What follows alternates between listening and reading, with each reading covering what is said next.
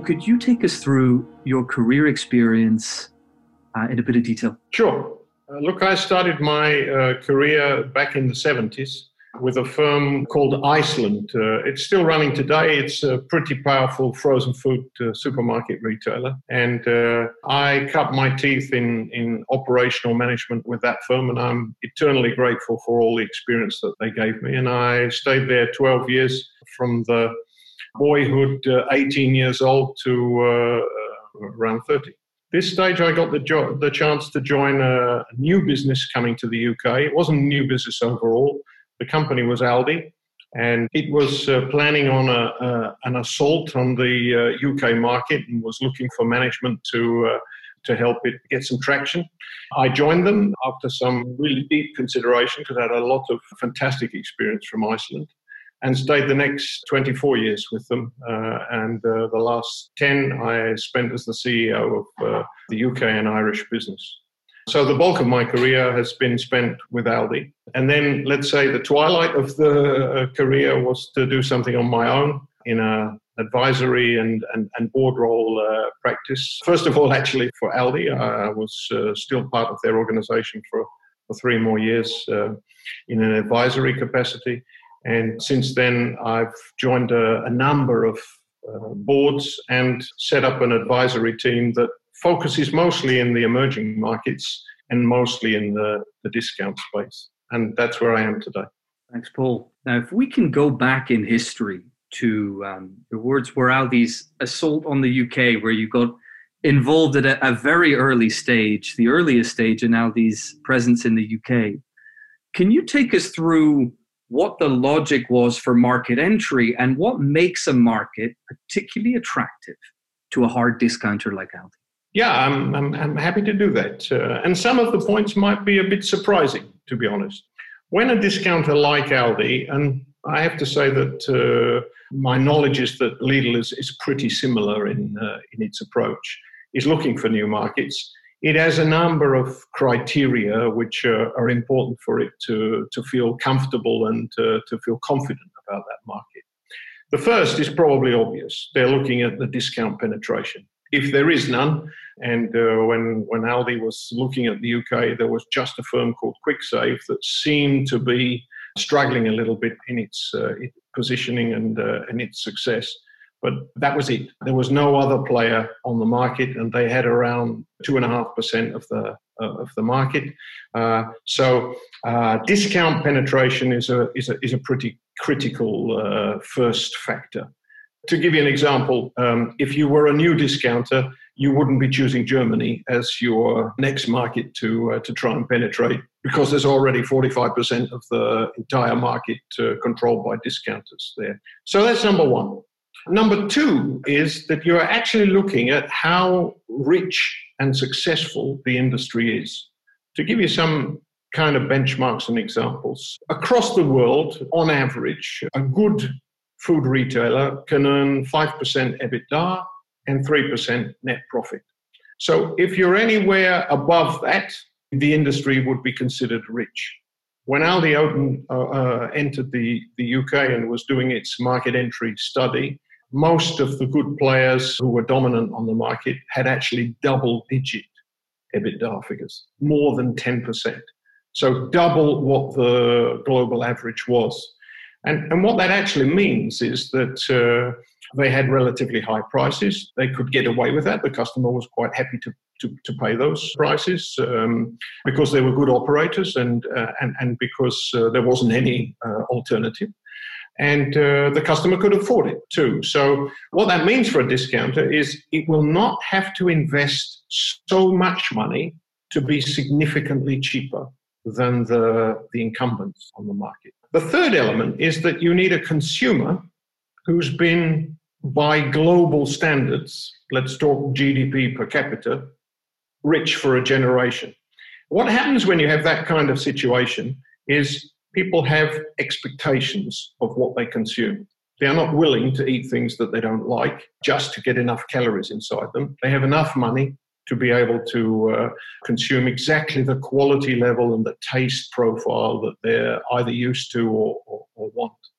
And furthermore, the postman and the hedge fund manager at the core of the diet, basically the same things. Same cornflakes, same jam, same milk, same beer, same cheese, same bread. All the core of the diet is pretty consistent, irrespective of what you're earning. And it only diverges when you talk about niche products. The postman's not buying champagne every week, but that's not the core of the diet either, to be honest.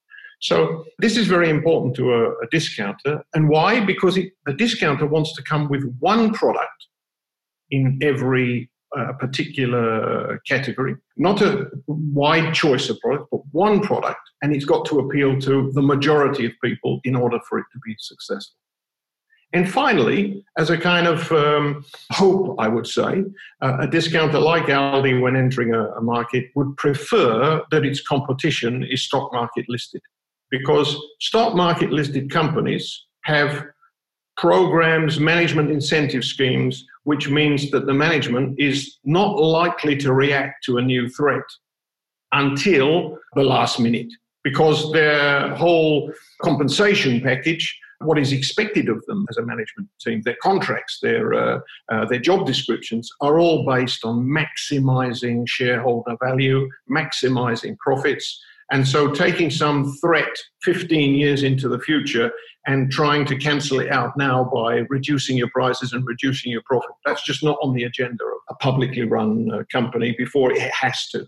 So it buys the discounter a period of time of going under the radar, and nobody takes any notice of it until, hopefully, from the discounter's perspective, it's too late. These are the criteria that somebody like Aldi is looking for. And when Aldi is looking to enter a market, say these, as in the UK, these conditions appear to have been met, what sort of time frame is Aldi looking at to build the business? And Paul, if you could perhaps highlight some milestones, whether it's scale in operations, supply chain, buying, when does a discounter really start to be a threat to incumbents? Well, that's a super question, to be honest, because that is a very key part of market entry strategy. At what stage will the discounter be able to enjoy some success? And I can tell you, it's never at the beginning. Never. There are two reasons for that. First of all, food retailing is a scale business. And if you haven't got scale, then you don't have any success. And the second reason is that food retailing is a local business. What I mean by that is that the diet of the great British public is quite different from the French or German or Australian or UK. And it doesn't matter if you've got a big business in another country. If you try to bring the products from that other country and capitalize on that kind of supply chain, actually you're just bringing foreign product, which will taste different, look different, smell different. It doesn't matter, but it's different. And all of the people that are listening to this who've ever traveled will know it's very interesting to go and drink coffee in France or eat cheese in Belgium or chocolate in Belgium. But it's not what British people grew up with, or vice versa. So you need scale in the market you're in. And the only way to get that is to build out stores. And this takes time. So if you want a precise time scale, it's relatively easy to work out mathematically. What you want to be as a discounter is you want to be the biggest purchaser of private label product, because that's what the business is based on, of the products you're going to sell. So you just simply look at the stats, you look at the market leader, you work out what kind of private label business that they actually have. That becomes your target in every single product category. And then you need to do the maths. How many stores do I need to rival those guys? And what that means is you're generally talking about 10, 15 years, especially for a company that's leverage shy, which Aldi definitely is. It basically wants to grow out of its own cash flows and profitability rather than having huge borrowings. And so it builds a long-term plan to build up enough stores, to build up a local management team that can one day boast that it's got that buying power. And that buying power, it feels very confidently, even arrogantly, I would say, will bring it success. That is basically the concept. So when we entered the UK, it was understood that it would take 10 to 15 years for the business to be really successful. It took that long. It was an accurate estimation. And once we got the buying power that was superior to anybody else's, there was basically no looking back.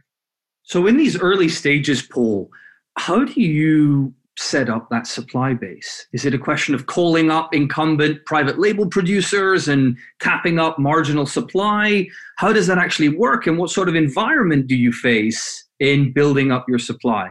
In that, I have hundreds of interesting stories. Actually, you have to see it this way. When an industry like UK food retail industry was in the very late 80s, very early 90s, is super rich, is earning double what the industry, worldwide industry average is.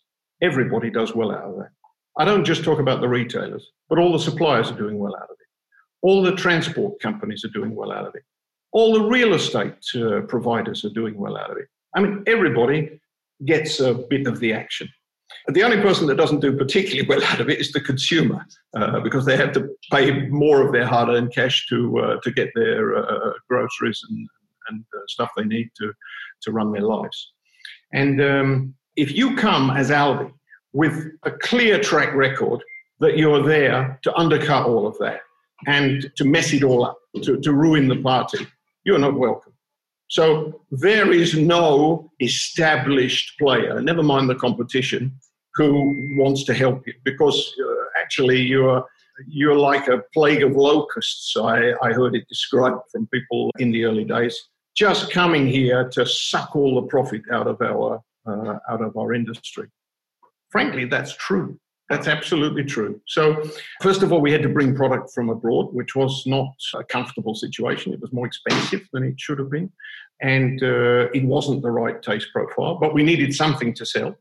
And secondly, we had to establish relationships with small, upcoming suppliers who were looking for some vehicle to grow themselves. And in many cases, we actually invested money with these companies, either by way of long-term contracts or actually buying the machinery ourselves and renting it to them. So basically, we did everything over those first 15 years to get ourselves what our goal was, which is to match the quality level of the best-selling brands on the market. Now, some of that was easy. We could do it within 4 or 5 years. Some of it was dreadfully hard. You know, you try making a Kit Kat, even in a normal chocolate factory, which rivals a Kit Kat. It is really difficult to do. Either the chocolate mushes into the biscuit or the biscuit is too hard and breaks your teeth, and so on and so on. It was really a journey to end up with 1,000 products, which truly were rivals for the best-selling brands on the market under the private labels which the company was doing. Enormous fun. I can't tell you how many. I never had a corporate lunch in 24 years, because every midday I was involved in testing product to see whether or not you could tell the difference between the Aldi version of cornflakes and Kellogg's, or the Aldi version of ketchup and Heinz. And eventually we got there. So it was truly very difficult to tell the difference. And that's when you've got a business concept which the majority of consumers will not turn their noses up at. And in looking at that business today, what share of the offering will be supplied locally? And now that Aldi's been in the UK for, we're talking close to 30 years now. The true answer to that question is about 50%. But the true answer to what does the UK consume is the same, around 50%. I know that everybody understands English breakfast tea, but we all know that there's no tea grown in the UK. So Aldi UK imports pretty much what, in terms of ingredients or in terms of final product, pretty much what the average is for the market. If you ask me what that question, the answer to that question in year 1 to 3, it was more like 90% came from abroad. It wasn't bad stuff. Actually, in some ways, it was higher quality. If you're a true confectioner and you understand chocolate, you will know that people in Switzerland and Belgium eat a much higher quality chocolate than Cadbury's. But if you don't grow up on this much higher quality chocolate, it's the Cadbury taste you want. And no matter what you put in front of the customer, if it doesn't taste like Cadbury's, there will be a significant number of people who say, no, thanks very much. That's not what I'm looking for. Matching the local expectation becomes the goal of the product range. So to situate some of the phenomena we're talking about in historical context, as you mentioned, it took part of your plan originally. You expected 10 to 15 years to hit scale. That must have happened just shortly before the financial crisis, I expect, or if in those few years running up to that. Paul, could you take us through how the incumbents began to respond to you, having, as you mentioned, dismissed the threat for quite a while? In some ways, this can sound like the incumbents were sleeping at the wheel, and I've even heard that phrase. I actually find that, I don't think that's fair or realistic. If I was running Sainsbury or Tesco or whatever at the same time, I'm not sure I would have done anything different, to be honest. After 10 years, Aldi had a couple of percent market share, a couple of hundred stores, or a bit less than a couple of hundred stores, was growing, was an irritation, but it wasn't really a threat. And these guys are faced with historical decisions on property, on infrastructure, and they're trying to make the best out of that for the shareholders in terms of profits. And actually, they did a very good job, I think, from year to year. But the Aldi model is this slow creeping juggernaut which just doesn't stop. And as it gets bigger, it increases by 10% every year. And that's more stores every year because you're coming off a bigger base. So first 10 years, nobody really took any notice of us, other than from time to time reminding their own supply chain, if you help these guys, first of all, you're stupid, because they're going to not only make our life difficult, but they're going to make your life difficult too in terms of pricing and economics. And secondly, we're not going to be best pleased with you helping something that is a competitive threat. So I met a number of top managers of competition and really senior management. They were not sleeping at the wheel. They knew what was coming, but they didn't really have the necessity or the motivation to change anything there and then. And they were all bright enough to get in an aeroplane and go and see what Aldi was like in countries where it had been operating for 15 or 20 or 25 years. So it's not realistic to say that they didn't know what's coming. Middle management, I think, were different because they weren't given any kind of inspiration from top management that this is going to be something that's going to be bloody difficult to compete with in 10 years' time. Food retail is a little bit like an army. You just need to get on with what you've got to achieve in the next month, quarter, half year, and nothing more. From this perspective, I don't think it's fair to talk about sleeping at the wheel. What I do think is that the financial crisis accelerated things, because what actually happened in reality was the newspapers started talking about matters of confidence and consumer confidence, I'm talking about, before the consumer actually had less money in their pocket, and giving tips and just trying to be able to sell their newspapers with helpful and useful tips on how you might save money if life became tougher. And one of the things that they talked about is, why don't you try these new discount stores, which are popping up everywhere? We've tried them, and actually we are rather surprised at the quality level that you can get from them. Now, if that financial crisis had happened 10 years earlier, they wouldn't have come to that conclusion. They would have said, we've tried them, and a lot of the products taste a bit funny and a bit different to what you're normally used to. But it just happened to come at the point where the Aldi and Lidl, for that matter, offer was maturing, and they had enough scale and buying power to be able to purchase exactly the products they want. So there was a bit of luck involved in that. The financial crisis definitely helped propel the business into the consumer's mind. And of course, it works a little bit like word of mouth momentum after that. if actually the majority of people are quite satisfied with this new concept, which they tried during that time, then they tend to tell people to other people, and the whole thing mushrooms from there. So in the early stages, very hard to establish your supply base. You're fighting for marginal capacity. You're investing in your suppliers.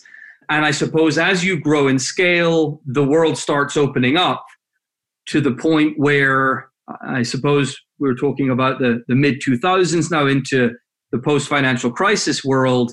What do those supplier relationships look like as they evolve, Paul? And what do suppliers perhaps like about working with discounters that makes life easier than perhaps working with mainstream retailers?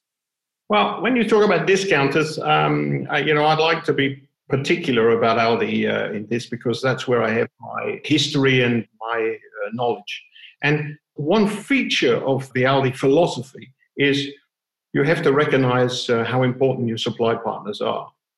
Because what does scale really mean? Scale means purchasing power with an individual supplier. So you can't have hundreds of suppliers all making one product and just selling it in different places. You actually have very few to start with, one, maybe two or three in the future, who are producing enormous scale. And if you lost one of those, it's an absolute catastrophe. Because, first of all, it won't be possible for the other suppliers, even if you have a dual supply, to make up another 50% overnight. And secondly, you run the risk that the quality is not the same. And thirdly, you have the situation where your reputation is put at risk with companies that would have to make serious investment decisions to be able to make your private label to the same quality as brands. So we were always incredibly protective of the suppliers, quite actually forgiving when mistakes were made, as long as they weren't made on a constant basis, and tried to be more than fair with that supply base. And what does more than fair mean? To be people who agree things on handshakes and don't need 50-page contracts to endorse it. And secondly, to pay on time. I mean, the biggest single question every supplier will have about its retail partner is, am I going to get the money for the product that I've put all the investment into and delivered to their warehouse 15, 20, 25 or 30 days, whatever the contract actually says later. And I can tell you, you would have got fired in Aldi if you paid 1 day late. A CEO would get fired if he deliberately paid 1 day late a supplier. So a high integrity approach to dealing and working with your suppliers, in other words. Yeah, but necessary. It wasn't out of some kind of charity. It's a nice thing to be able to tell your management that's how we behave. Most young managers like me who joined were dead impressed with that philosophy, because it's always been there. But as you get into the business, you realize actually it's fundamentally necessary, because you're looking for the very lowest price possible. So you want to give all the guarantees that help you get to that point. Right. So, Paul, as we fast forward now to these later stages where the discounters are now a major force in the UK market, and specifically Aldi and Lidl, let's take those businesses, the industry profit pool has been substantially diminished over the past 20 years. I think some estimates are around half, or by around half. If we look at the strategic options available to incumbents today, is this a question of simply managing this juggernaut? And I suppose we've seen from Tesco, from all the major players, price rebasing, price investment, they're taking cost out of their supply chain. But in terms of the principles by which this movie plays out, as you mentioned, this has happened in so many countries. In the UK, is this simply a threat to manage? How would you describe that? Because I think the story's not done yet. I told you the first 10 years, the company was insignificant in terms of impact on the market. The second 10 years, they were ever-growing irritation. And at 2008, when the financial crisis occurred, it was a kind of explosion for the discounters and Aldi in particular. The following 10 years were just pain after pain after pain for the rest of the industry as the momentum really kicked in. The number of new stores grew dramatically each year, and the penetration and the sales per square meter of the old stores just got stronger and stronger as the business was recognized for what it really stood for with the consumer. And the story's not over because it's pretty well known that the discounters have a belief that they can put 1,500 stores each, that's Aldi and Lidl, in the UK. If you look at where they are today, they have around 2/3 of that, a little bit less than 2/3 of it. So there's another third minimum to come, and that's more buying power, more ability to innovate, as well as just more selling space. And this will disrupt some of the weaker players even further. So the story's not over, albeit that it's probably peaked in terms of the rest of the industry knowing what's coming next. How do you handle that? Well, I mean, now we should go back to the first 10 years. If you're a privately owned business, which was owning a big market share, you probably would have handled it different. You probably would have understood that actually what these guys, the discounters, want is a price gap.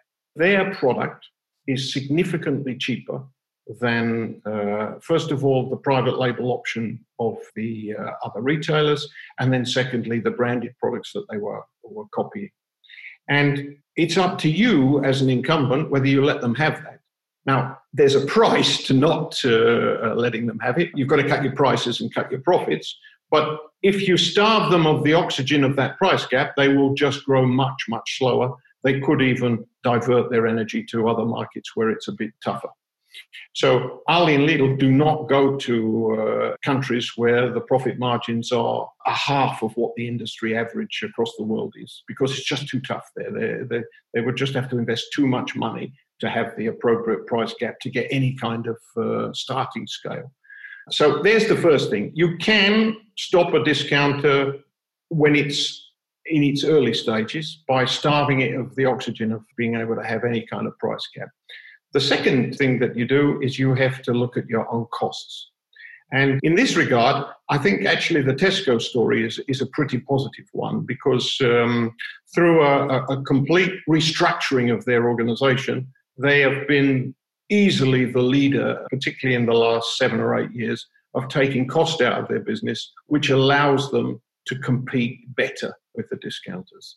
And this is a key point, but it's culturally very difficult to do. Normally, you need a new management team to be that dramatic. You need a kind of revolution within the company, and that's kind of what happened at Tesco. And I think they've done a pretty reasonable job, given where they were 6 or 7 years ago, in hammering their costs and being able to lower prices without catastrophically ruining profits. I mean, I agree with you. The profit pool has halved, and the market leader is very much part of that. And there was zero chance of returning back to the days of 8-9% EBITDA, or even double digits, which they were in the late 80s. But now they're back, let's say, on par with worldwide averages, and cost cutting has been a key part of that.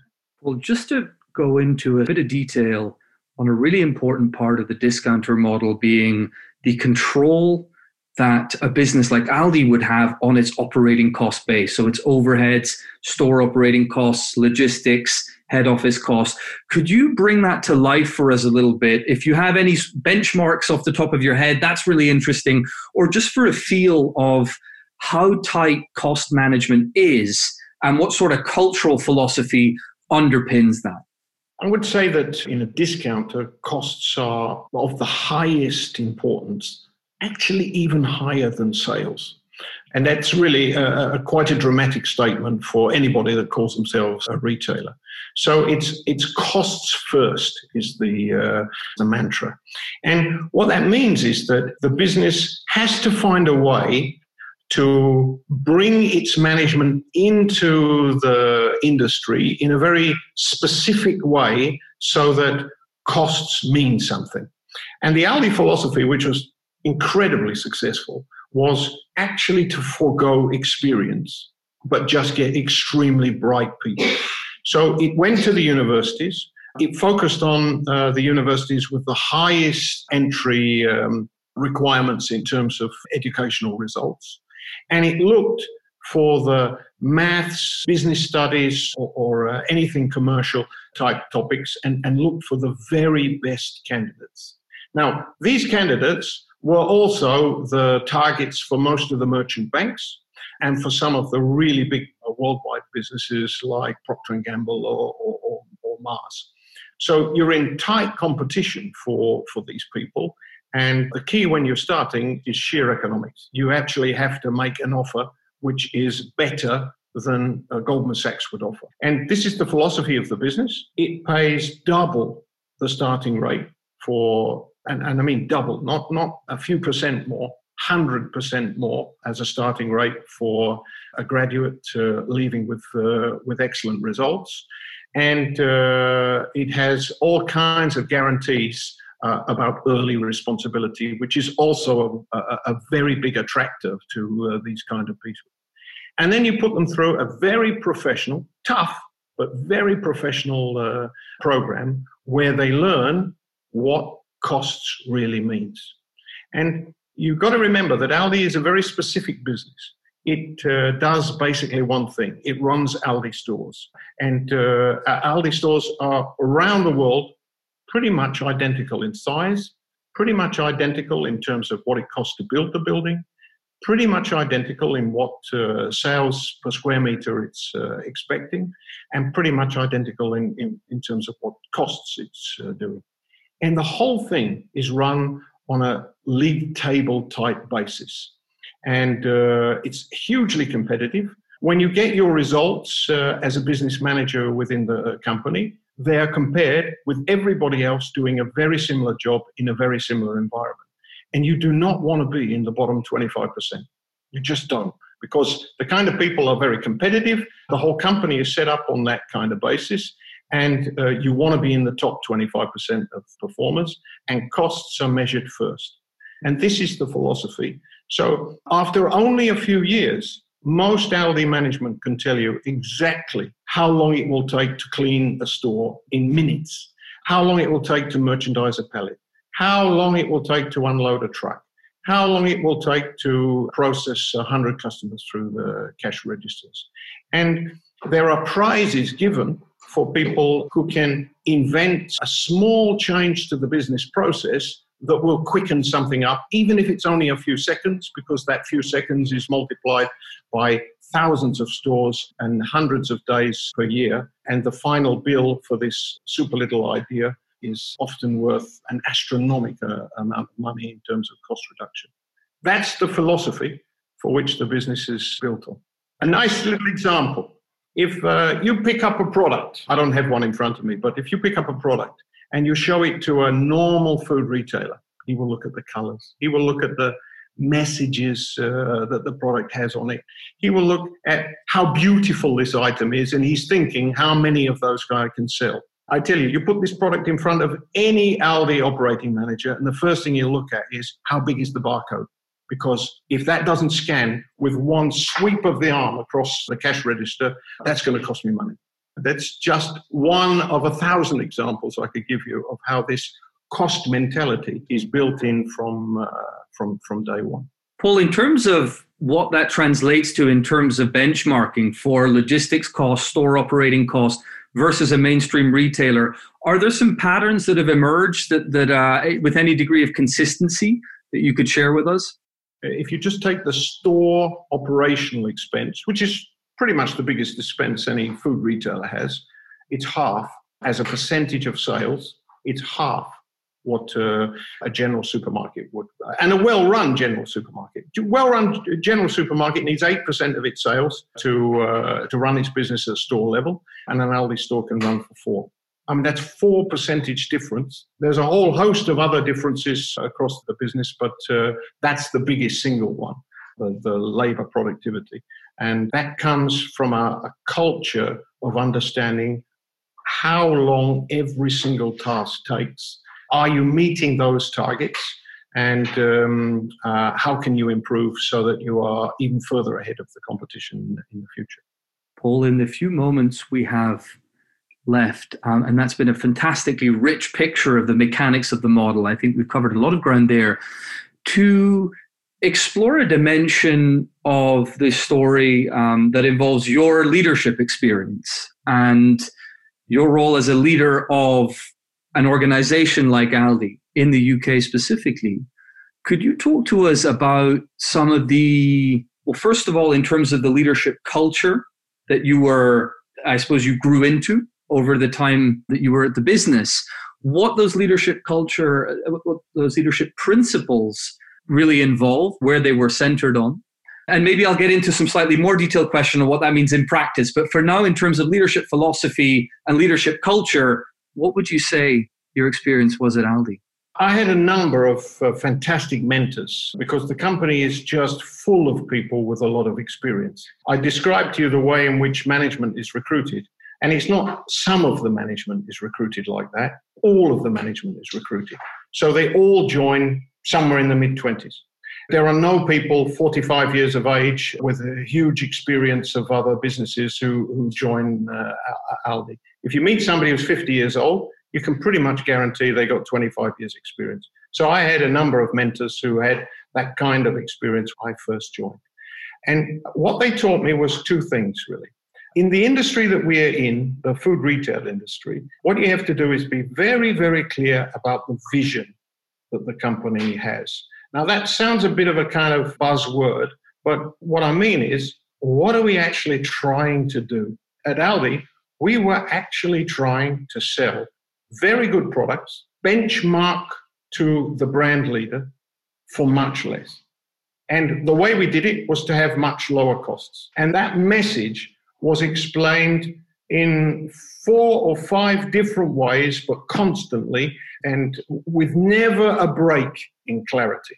So number one is you have to make it very, very clear what exactly are we here to do and why are we doing everything that we're doing? What's the purpose?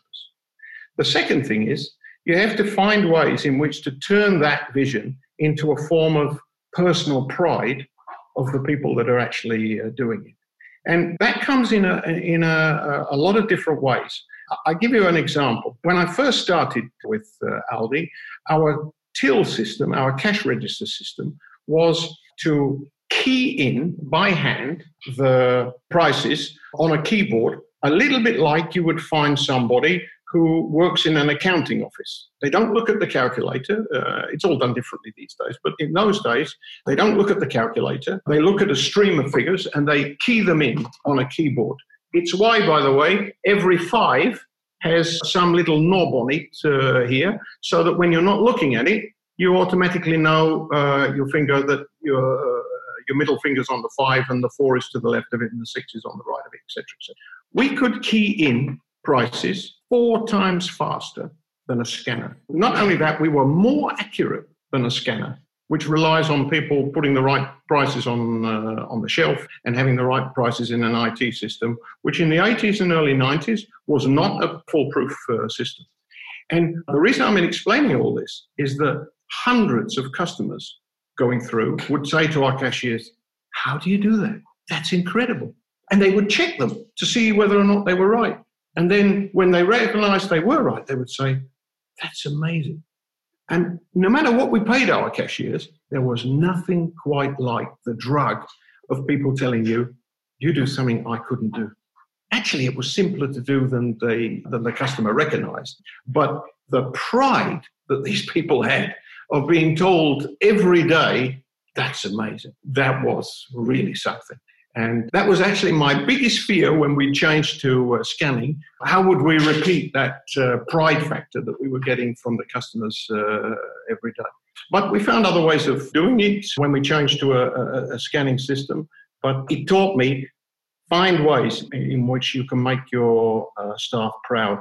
And funny enough, through this COVID-19 situation, a similar thing has occurred through the whole industry, that I think the people serving on the front line feel rather proud that they're somehow doing some kind of service for their customers and getting applause for it. I could take the example of a young manager, whether it's a store manager or regional manager.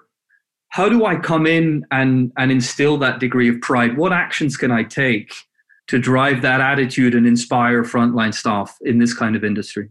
Well, first of all, someone's got to explain it to you that it's important. So you have to have company programs which explain in a statistical way why people have longer service than the industry average, why people are prepared to work harder for the package that they get. And you're looking for people who, in a management sense, who have some basic leadership qualities which they learned at school, university, or maybe they have by characteristic. So I don't mind admitting we stole some leadership tests for management joining the company from the Army, who were looking for characteristics and traits similar to what we were, of people who have some natural leadership and charisma abilities. But on top of that, you also need brain power, because not everybody ends up in a pure leadership role. They can end up buying products, they can end up purchasing property, but the core individual that joined the company all went through this basic training program of understanding what the vision of the company was, and how is it that you make sure that people feel proud of the work that they're doing. And I think these points were absolutely invaluable over the next 5-10 years of these individuals' career paths.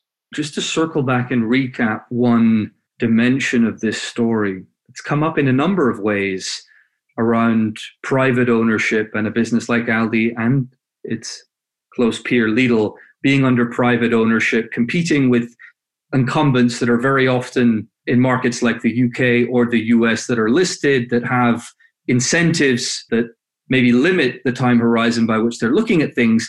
Could you recap for us, in its most important forms, the advantage that a company like Aldi has had in being privately owned and competing with publicly listed competitors? Look, first of all, Will, it's not the only model. There are many models of success, but nevertheless, it works for Aldi, and it works extremely well. If you're privately owned, you can normally afford to be, one, very consistent, even when times are difficult. Two, you are able to invest to create new markets for the future, probably for longer and with more patience than a business that has shareholders who can pick and choose whether or not they invest in company A or they leave and invest in company B, and are looking for quicker returns on their investment decisions. So these facts are clear, but you've also got to have a good concept because you need to make enough money to be able to stand that. If I look at the Aldi or Lidl's investment program in big new countries that they go into, if you add all the property investments that they make, all the investments in the supply base that they will need to make in the first 10 years, and the negative EBITDA they will make to begin with, I'm pretty confident that $500 million is the war chest you need to go and make it in a new country over the first 10 years. If you haven't got that kind of money, you're going to have to borrow it and pay that back to someone else. And you've got to have a pretty successful business behind you and a lot of confidence to go and invest that money before you see the real returns that particular market can deliver. And Aldi certainly has that confidence, and it has that financial power to be able to do it. But, that's a story since back in the 50s that the business has been built on some very clear principles and has been built in a very successful way. Even with a few mistakes along the way, it's always stuck to its basic principles.